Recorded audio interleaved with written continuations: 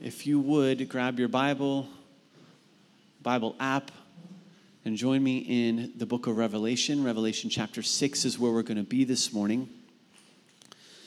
As you're finding Revelation chapter 6, all right, kids, I want to introduce you to today's special Bible word. All right, today's special Bible word. If we could have that on the screen, that would be great. And so here, I'll just tell you what we're going to do. All right, so I want you to count and kind of keep track of how many times you hear today's special Bible word. All right, and today's special Bible word is horse. It's horse. All right, there you go. So, all right, today's special Bible word for the kids is horse. So you keep track of how many times you hear me say, or we read, and you hear the word horse, and at the end, come up to me afterward, all right, and tell me how many times you heard that word. The special Bible word is horse, and we'll give you a prize out of the prize box, okay? So if you found Revelation chapter 6, all right, join me there. Let me ask a question. How many of you ever had to wait in a waiting room? You've had to wait in a waiting room. I want you to turn to the people next to you and talk about what kind of feelings or thoughts or emotions do you usually have when you are waiting in a waiting room. So talk about that amongst yourselves. All right, help me out here. What are some of the things, feelings, thoughts that you sometimes have while you're waiting in a waiting room? Lack of patience. Absolutely. Remind me your first name. Evan or Kevin? Kevin. And how long did you walk to get here this morning? Yeah. So Kevin walked about an hour and a half to be here this morning. Pretty amazing. Yeah, that's awesome. Yeah, Kevin, we're glad you're here, man. That's awesome.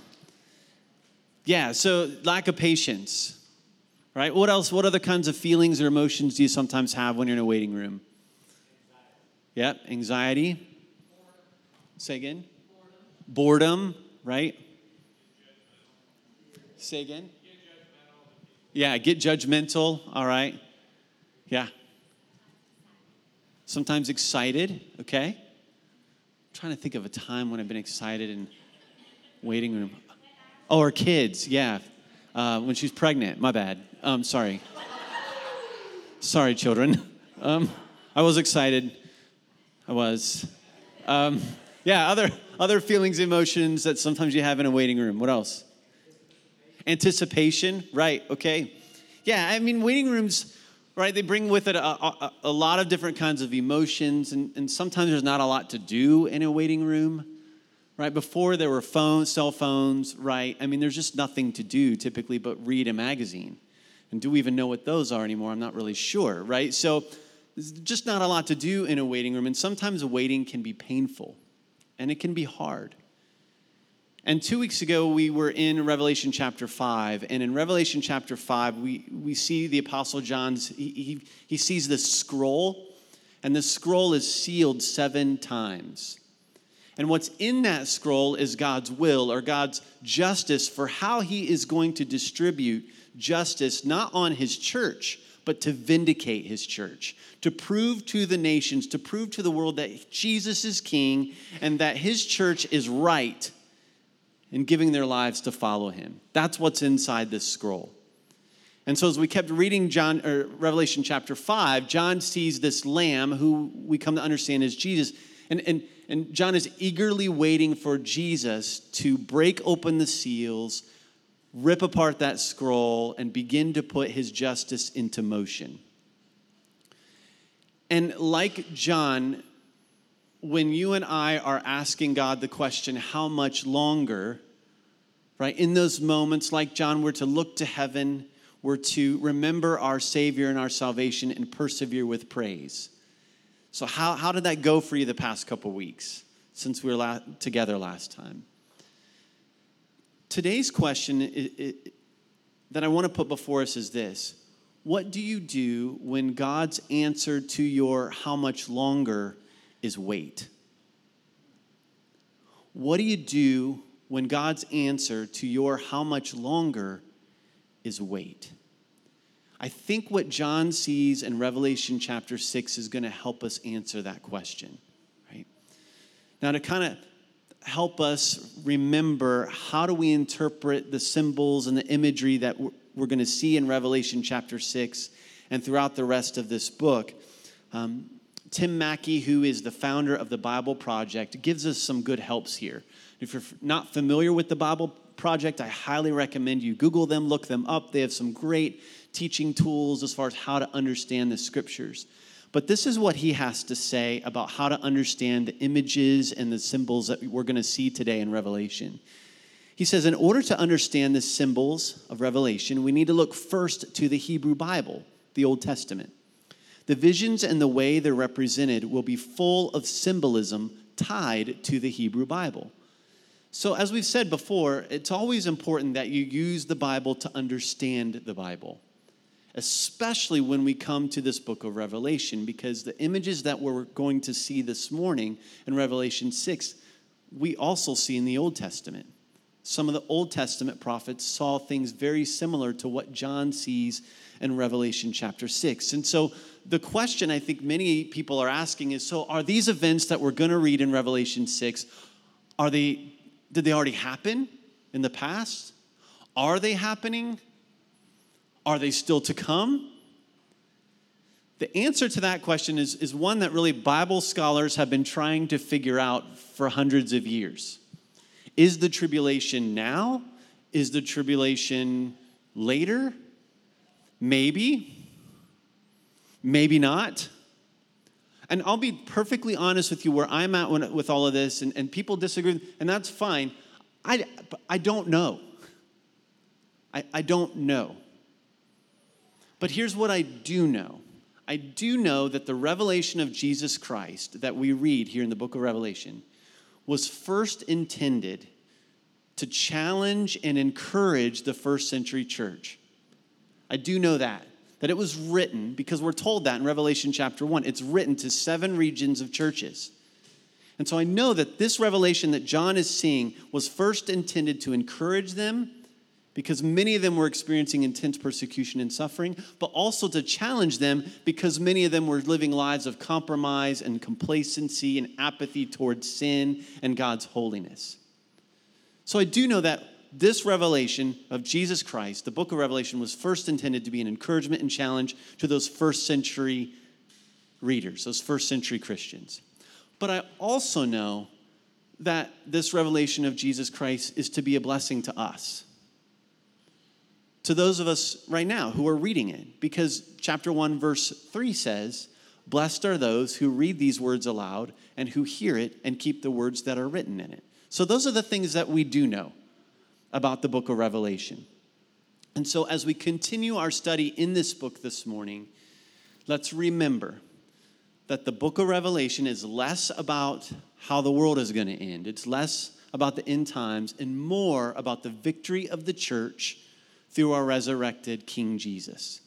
So as we read Revelation, we always want to be looking for Jesus and looking for victory. All right, those are the things that we do know as we approach this book of Revelation. And the question before us this morning is, what do you do when God's answer to your how much longer is wait? And I think what John sees in Revelation 6 is going to help us answer that. So let's dig in. Revelation chapter 6. Let's first look at the first 8 verses. So kids, get ready. You're going to hear the special word a few times here. Revelation chapter 6, verse 1. "Now I watched when the Lamb opened one of the 7 seals, and I heard one of the 4 living creatures say with a voice like thunder, 'Come!' And I looked, and behold, a white horse.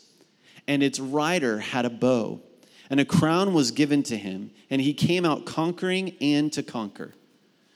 When he opened the 2nd seal, I heard the 2nd living creature say, 'Come!'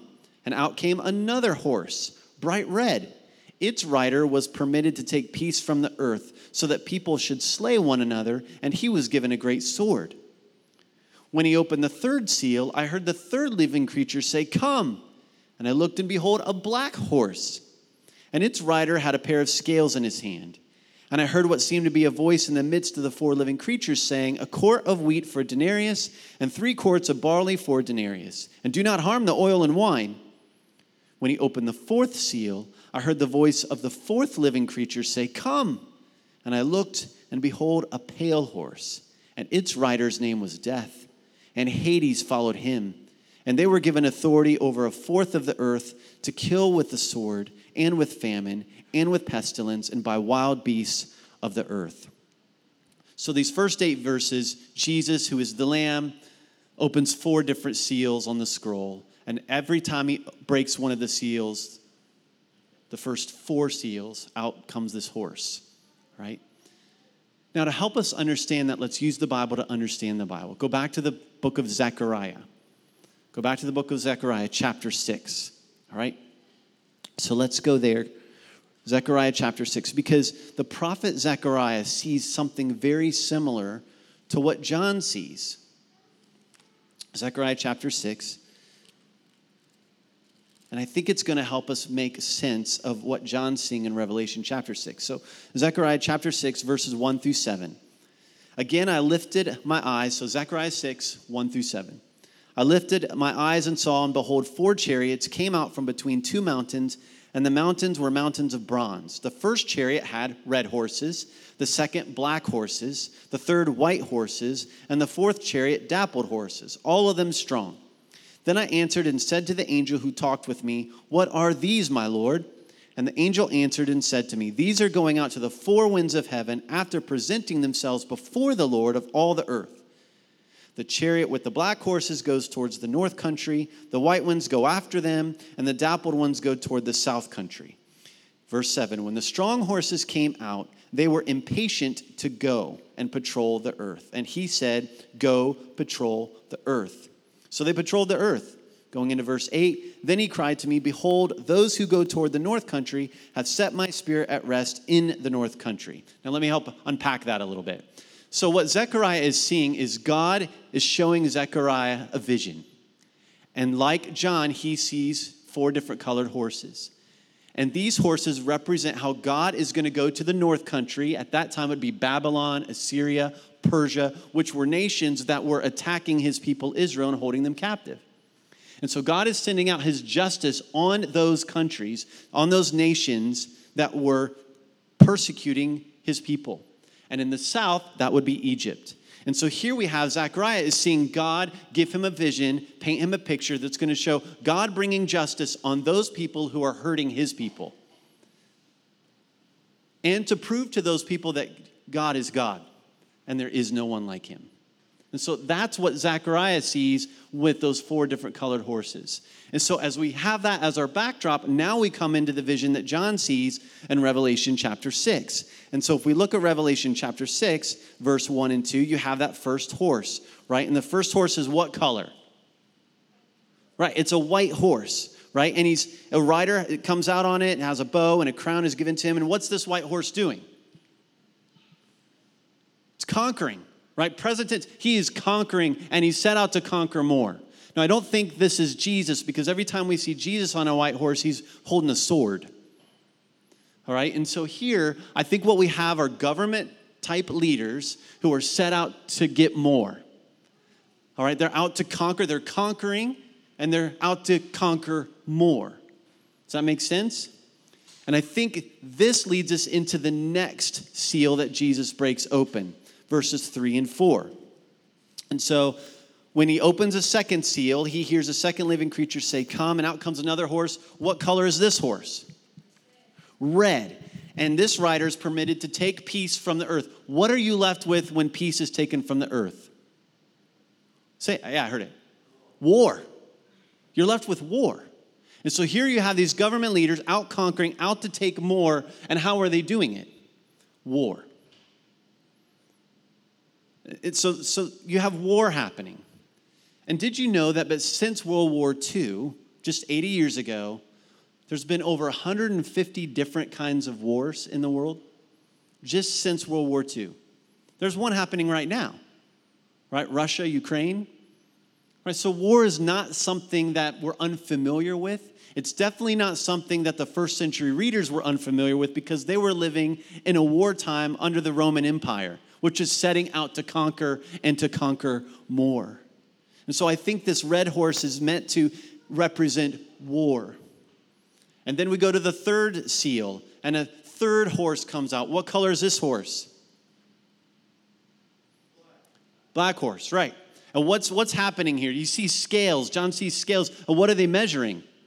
Food, right? They're measuring food. Why? Because it's so scarce that they have to ration it. So what's happening here? Famine. A famine has now happened. So I think these seals are in progression. I think you have military or government leaders out to conquer more. They're conquering more through war. What's usually a result of war? Famine. And actually, there's a famine happening right now in North Africa because of the war between Russia and Ukraine. Most of the North African countries actually get their wheat from Russia and Ukraine. But there's a shortage now because of the war that's happening. So famine is happening now in our current time. It was happening back then. And there's still going to be famines to come. And so I think this horse, this black horse, represents famine. And that moves us to this fourth horse, or the fourth seal, which out comes the fourth horse. And what color is this one? Pale, right? The color of death. And that's what this is. It's a color of death, and with Hades right behind it. And it says they were given authority over a fourth of the earth to kill with sword, with famine, with disease, and by wild beasts of the earth. And so I think these are progression. All right, so you have government leaders out to get more. They're doing it with war. The result of war is famine, and the result of famine is just disease and death and pestilence. And actually, it was under Roman law, criminals or prisoners of war could be punished by wild beasts, where they would sometimes even put Christians in an arena. They would either put those Christians in an arena naked or with animal skins on to incite the lion or the tiger or the leopard or whatever that was going to maul them to death. And even when you have war and famine, wild beasts are running everywhere. So I think that's what we're seeing here happen. So what does all this mean, right? What's all this mean? Let's go back to the Old Testament. Again, different prophet. Go to the book of Ezekiel. Ezekiel chapter 14. Again, we have Zechariah helping us understand that those four-colored horses were symbolizing God bringing justice upon the nations that were persecuting his people. Ezekiel chapter 14 is where we want to go. Ezekiel chapter 14, and we'll look at verse 6, and then we'll move forward to verse 20. So God is speaking here, and he says this. He says, therefore, verse 6, Ezekiel chapter 14, therefore say to the house of Israel, thus says the Lord God, repent and turn away from your idols and turn away your faces from all your abominations. So God, through Ezekiel, is saying, listen, repent, come back to me. Now go to verse 12 of Ezekiel chapter 14. And the word of the Lord came to Ezekiel again, Son of man, when a land sins against me by acting faithlessly, and I stretch out my hand against it and break its supply of bread and send famine upon it and cut off from it man and beast, even if these three men, Noah, Daniel, and Job, were in it, they would deliver only their own lives by righteousness, declares the Lord. Verse 15, if I cause wild beasts to pass through the land and they ravage it, same thing. God says at the end of verse 16, even if those three men, they'd only deliver themselves, not anybody else. Verse 17, if I bring war upon that land and say, let a sword pass through the land, and I cut off from it man and beast, though these three men were in it, as I live, declares the Lord God, they would deliver neither sons nor daughters. And then verse 19, if I send pestilence. So same kinds of judgments, war, famine, wild disease, same kinds of things that John sees in Revelation chapter 6. Verse 21 of Ezekiel 14, for thus says the Lord God, how much more when I send upon Jerusalem my four disastrous acts of judgment, sword, famine, wild beasts, and pestilence. Where have we seen that? We just saw it in Revelation 6. To cut off from it man and beast. And what's happening here, God is using those same judgments to bring his people back to repent. He's actually pouring out those judgments on his people at that time to get his people to recognize once again who he is and to repent and come back to him. The vision that John sees in Revelation chapter 6 is not those judgments not being poured out on his people, but being poured out on those who are persecuting his people. And I think just like in Ezekiel, I always believe that God's justice is also an invitation to receive his mercy. God's justice is an invitation to receive his mercy. And we see that later on here in chapter 6 of Revelation, because you're going to see the response of the people who are experiencing this judgment and justice of God in Revelation chapter 6. So is there hope in all of this? Right? We read this, we go, oh my word, government leaders, war, famine, death, pestilence, disease, wild beasts. Is there any hope for us in any of this? Absolutely. And I think here's the truth for us in all of this. These things only happen when the Lamb breaks open the seal. What that tells me is that even when all hell seems to break loose in our world, Jesus is still in control. So you can take a truth from this. I think the church can take a truth that even when hell seems to be breaking loose in your life or in this world, our response is the same. Our King is in complete control. And there's a comfort in that if you know him. There's a comfort in that. And we just saying the government is resting on his shoulders. And so John is seeing this unfold, and God is going to bring judgment and justice, and he brings it through these different events and elements. But ultimately, I believe God's heart, and we see this throughout the book of Revelation, the rest of it, is to call people to repent and to turn back. And I believe his judgment is being poured out on the nations, on the people who are causing his people suffering, for the purpose of bringing people to repent.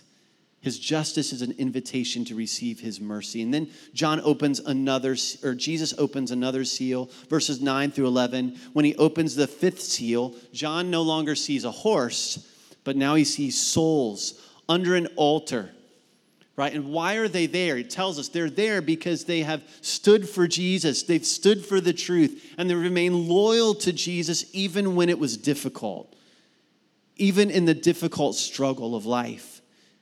And in the difficulty of the culture in which they were living at the time. And he hears them then ask this question. That's the question. How much longer? Right? And he says, here's their question. How long before you, God, will judge and avenge our blood on those who dwell on the earth? Now, unpacking that question, here's what I think the question is really saying. God, when will you vindicate? When are you going to prove to everyone that you're right? When are you going to do that, God? And when are you going to prove to everyone that not only you're right, but that we, the church, are right to give our lives to follow you? I think that's their question. And have you ever wondered that? Have you ever felt that as a follower of Jesus? Absolutely, I have. Like, God, when are you going to just prove that you're right?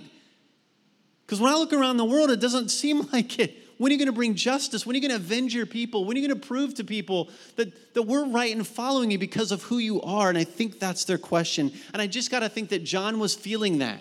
I was just thinking about this week, and I'm wondering, maybe John's thinking, God, you brought justice for Noah and his family by bringing the flood. God, you brought justice for your people when they're being held slaves for 400 years. Under Pharaoh, you brought justice for your people by setting them free and then wiping out Pharaoh and his army in the Red Sea. God, you brought justice for your people through David when he defeated Goliath. God, when are you going to bring justice for us? I wonder if that's the heart behind the question. And if you've ever thought that, you're not alone. And then John hears the answer. John hears the answer in verse 11. Then they were each given a white robe and told to rest a little longer, until the number of their fellow servants and their brothers should be complete, who were to be killed, and they themselves had been. What's the answer? Wait. Rest a little longer. Not the answer you were hoping for. That's not the answer I would have been hoping for. But God's rest a little longer. But tied up in that response is this. He says, wait, but wait with a patient expectation. Don't just wait, but I want you to wait because there's something coming. There's something coming. You can wait, but you can wait looking forward to something. Well, what is that? And what do you do when God's answer to your how much longer is wait? I think the answer to that is wrapped up in the white robes these souls are given. Go to chapter 7, verse 9. Chapter 7. To help us understand a little bit of these white robes. Chapter 7, verse 9. After this I looked, and behold, a great multitude that no one could number, from every nation, from all tribes and peoples and languages, standing before the throne and before the Lamb. And what are they wearing? Say it. White robes. And what do they have in their hands? Palm branches, back in that culture, palm branch represented victory. It represented triumph and peace. And so here are God's people dressed in white robes, victory. It's a victory party.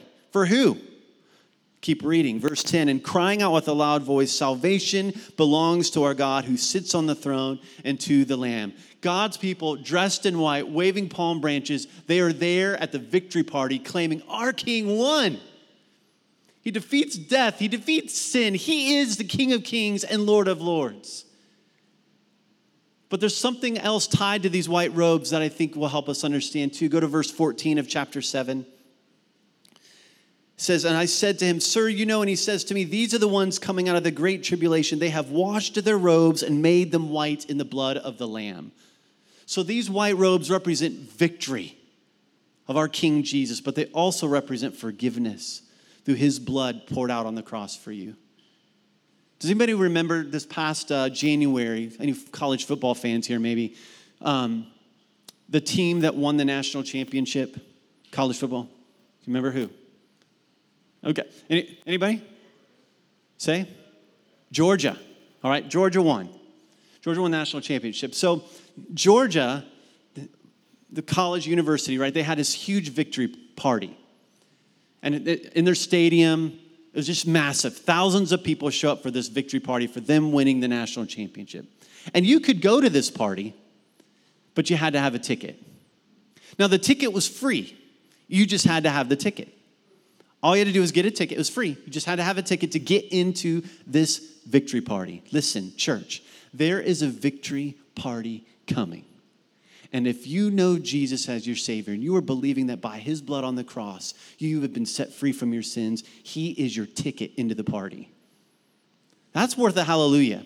All right, that's awesome. Right? And so even though they're told, wait and rest a little longer, you don't just wait.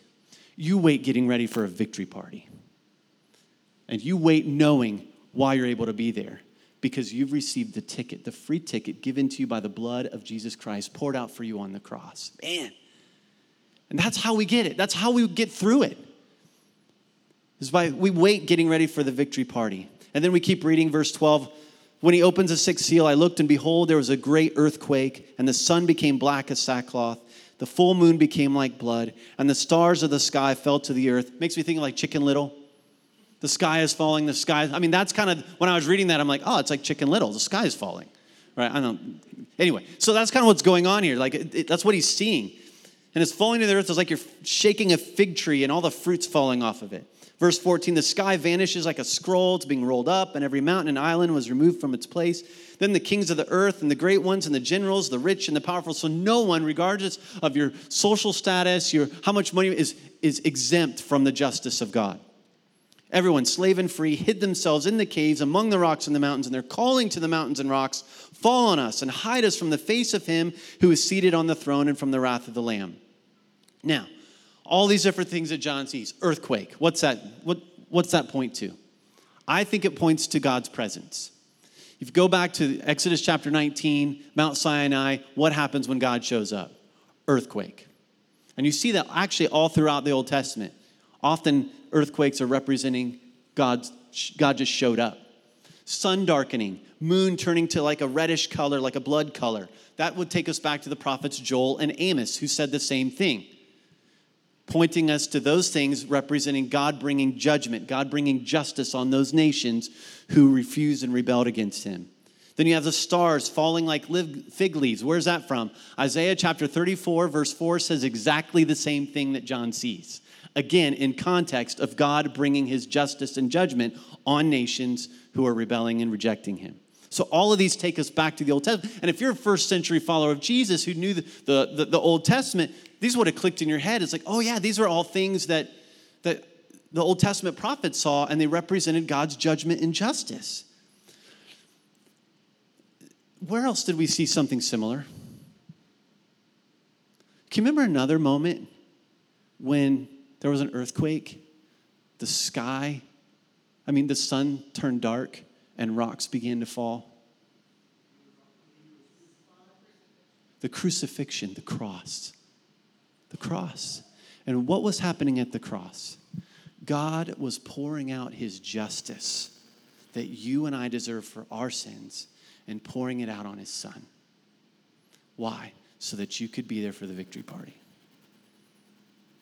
And I just wonder if when John sees this, he is moved. He is moved because his mind would have been gone back to the cross. Back to the cross. And I think this also would have been a warning to the compromising, complacent first century followers of Jesus. Because it would have been a warning to say, whoa, wait a second. Okay, God's justice is coming. Where does my loyalty lie? Is it with my Savior or is it with my sin?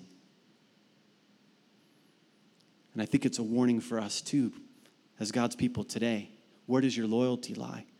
With your Savior or with your sin? Because listen, Jesus is either your Savior or he's your judge. Which is it for you? He's either your Savior or your judge. Which is it for your family members, your coworkers? All the more reason, church, why we need to live like everyday missionaries, because Jesus is either your neighbor's judge or their Savior, and you get the privilege of sharing with them how Jesus doesn't need to be their judge anymore if they would just receive him as Savior. That they too can be present for the victory party. That's our joy. We get that joy of sharing that with people. But there's a truth for us as we wrap up here. There's a truth for us at the end of chapter 6. Notice who the people are crying out to. And notice, do they recognize where this judgment's coming from? Yeah, they do. They're calling, fall on us and hide us from the face of him who is seated on the throne and from the wrath of the Lamb. They know that this is God's judgment for them. They know that. But rather than cry out to their Creator for mercy, they call out to creation to kill them. God's judgment, again, is an invitation to his mercy. And I think what we see here is just the hardness of man's heart. That even if, like we read earlier in Ezekiel, even if God were to pour out all these things on people, people will still refuse him. They will still refuse him. And then that leads them to cry out with another question. What's the final question in verse 17? For the great day of their wrath has come, and they're crying and they're saying, and who can stand? And the answer, chapter 7. The answer to that question, who can withstand God's justice, is chapter 7. And I think what we have here in Revelation chapter 6 is this. You mess with Jesus' people, you mess with Jesus. Remember Saul on the road to Damascus? Jesus knocks him off his horse. What's Jesus ask Saul? Why are you persecuting my people? Is that what he says? No. What's he say? Why are you persecuting me? You mess with Jesus' people, you mess with the king. I love that about my king.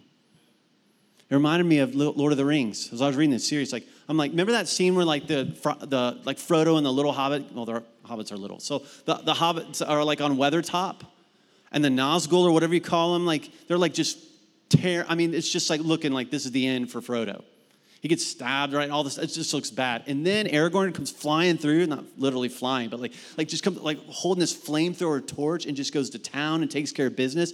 I'm like, yeah, buddy. And you're like, get out of your chair, your couch. Like, that's what I'm talking about. And don't you like, I want a king like that. You have a king like that, church.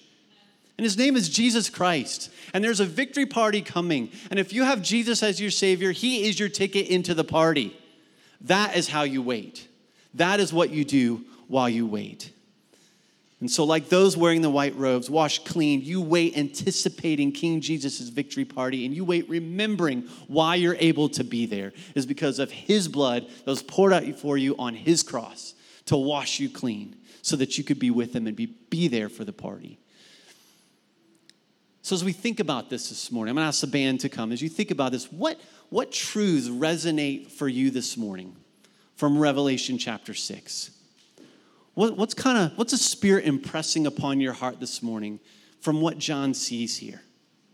Or maybe a different question is, what's something that you can do now to get ready for the victory party to come?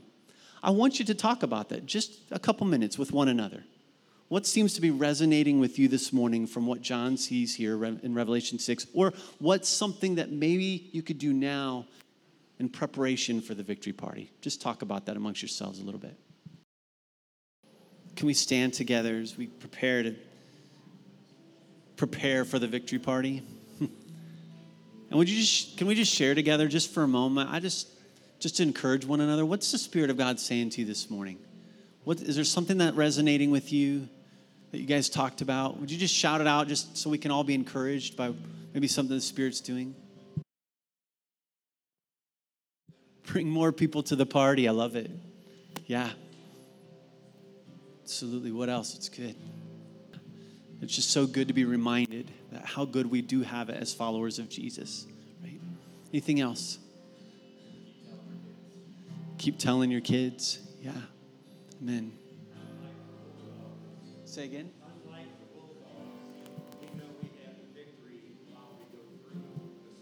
Yeah. That's right. That's great. That's a great point, Paul. Unlike the team who didn't know if they were going to win, we know we already have the victory. And so we go through it with it. I love that. It's good. Somebody else. Yeah. Makes you want to live your life in service to him, knowing you serve a God like that. Yeah. Isn't it good? Guys, a victory party is coming. That's crazy. And if you know Jesus, if you know Jesus, he's given you the ticket. He's the ticket. Man, what joy. And so we can sing now, preparing our hearts for that victory party to come. Man, if you're here and you need prayer this morning, just come. Maybe all hell seems to be breaking loose for you. And you're like, I know Jesus is in control, but I just need someone to come alongside and just pray with me this morning. We're here. We'll stand off to the side. I'll ask Chris and Betsy, stand over there. Andrew and I will be over here. And we can pray with you. All right? But as we sing, let's sing with hearts and minds, knowing that there's a victory party coming. And as they were clothed with white robes, with palm branches in their hands, crying out with a loud voice, salvation belongs to our God who sits on the throne and to the Lamb. Amen.